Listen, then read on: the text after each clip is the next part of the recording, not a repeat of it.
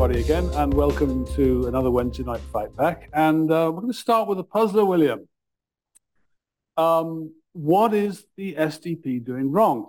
Every other party has seen fit to decapitate, depose, and ban their former leaders, and here since the general election, or in fact, get them arrested.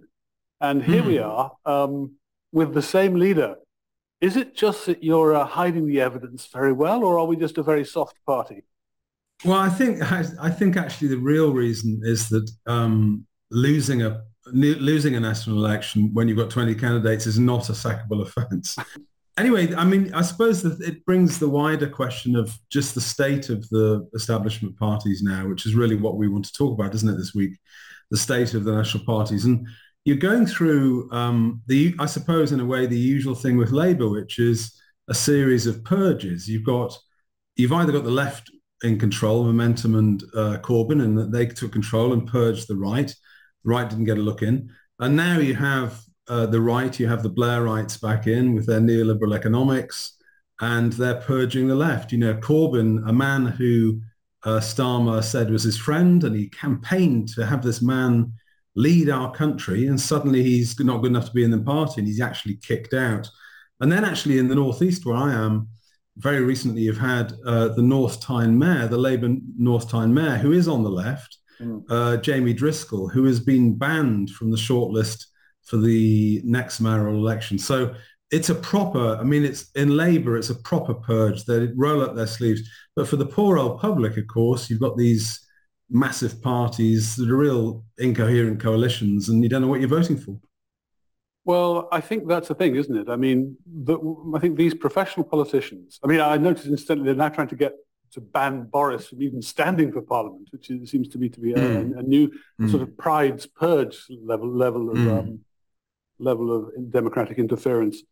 But I think the point is that for these established parties, they think the really big question about politics is who gets to rule, who gets to be in number 10.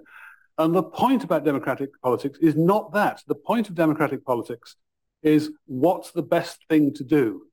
And these guys spend no time at all challenging bad ideas and trying to put in place better ideas of what to do, instead of which they just squabble like rats in a sack. Yeah, I think there's a lot in that. I think also we're looking at a phenomenon where probably over the last 40, 50 years, power has seeped away from Parliament, and a lot of members of Parliament, politicians know they don't really have power. A lot of journalists have power, and big money has power. And consequently, you get a sort of class of political pygmies who are there just to really enrich themselves. And that's the worst aspect. There's no philosophy there. I've met lots of Conservatives. There are some good ones, but in general, I've met plenty Tories it's exactly what you say. It's just the purpose is to get power. Johnson was like that. The purpose is to be top, to be king. And we're not really sure what we want. But anyway, we're going to do it. But at a time when the established policies that have been pursued over the last 40 years have clearly delivered us into a fairly disastrous state, surely the time now and the role for democracy is to find better solutions and get them done. No sign of that at all from the major parties. So we're going to have this election in the next year. And you can already tell it's not going to matter who wins. I don't think it does. I honestly, genuinely don't. I honestly don't think it matters. When Corbyn was around, you could say, someone that was as hostile to the British state, probably philosophically, as he wouldn't be a good idea. But, does Rachel Reeves hold any concerns for you over Hunt? Not really. Anyway, they've drafted in Sue Gray to be there basically to tell Starmer what to do, and you can bet the life of you she's going to scare the living daylights out of any Labour minister who wants to do anything other than what the civil servants want them to do. Well, that's my real gripe with Labour. So we've had a few words about the Tories. My real gripe with Labour is that all of the ideas of public ownership or anything a little bit more radical, which I think is needed, desperately needed, has been eradicated now. It's been sidelined. So listen to what Starmer says now, and you realise you're going to get this awful managerial type of sort of neoliberal Blairism, continuity, and continuity of what has failed is just a mistake. Perhaps we should finish when we're talking about the establishment parties. There is an establishment party just north of the border here, and that the former leader of that party has now been arrested. Sturgeon being arrested. So again, it's probably no better there, probably worse. Is she fleeing in a motorhome? Who knows? Well, at least she's got wheels. Yes, she's going mobile.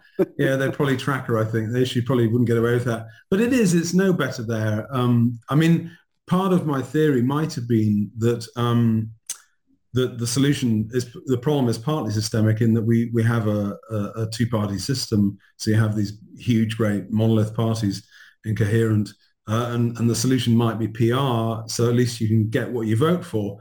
But, a lot of people aren't that. I mean, I think it's a core SDP policy and I always fight for it. But I'm not sure I think the problem goes deeper than that. It's cultural, isn't it?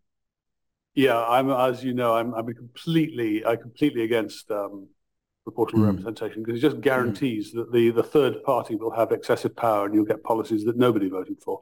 But, we can do political assassinations later on that issue if you like. Well, no, Michael, it's nice that we got back on track with disagreeing with each other. I know. It's been a pretty tough couple of weeks. It has, yeah. Well, let's get back on track. Anyway, I think we both agree that the established parties are a bunch of utter tossers. Britain is in a state they're not going to do anything about it. There is no actual real policy choice being given by the major parties. It will be more of the same.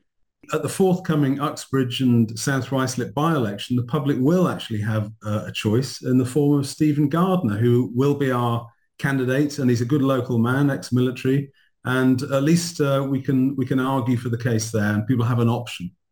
Right, that's great. So anyone who's listening to this video who is within cycling distance or busing distance of the constituency, get yourself down there, deliver leaflets, knock on doors, and let's get as many votes as we can for a genuine alternative. Yep, let's do it. Take care. Cheers, Michael.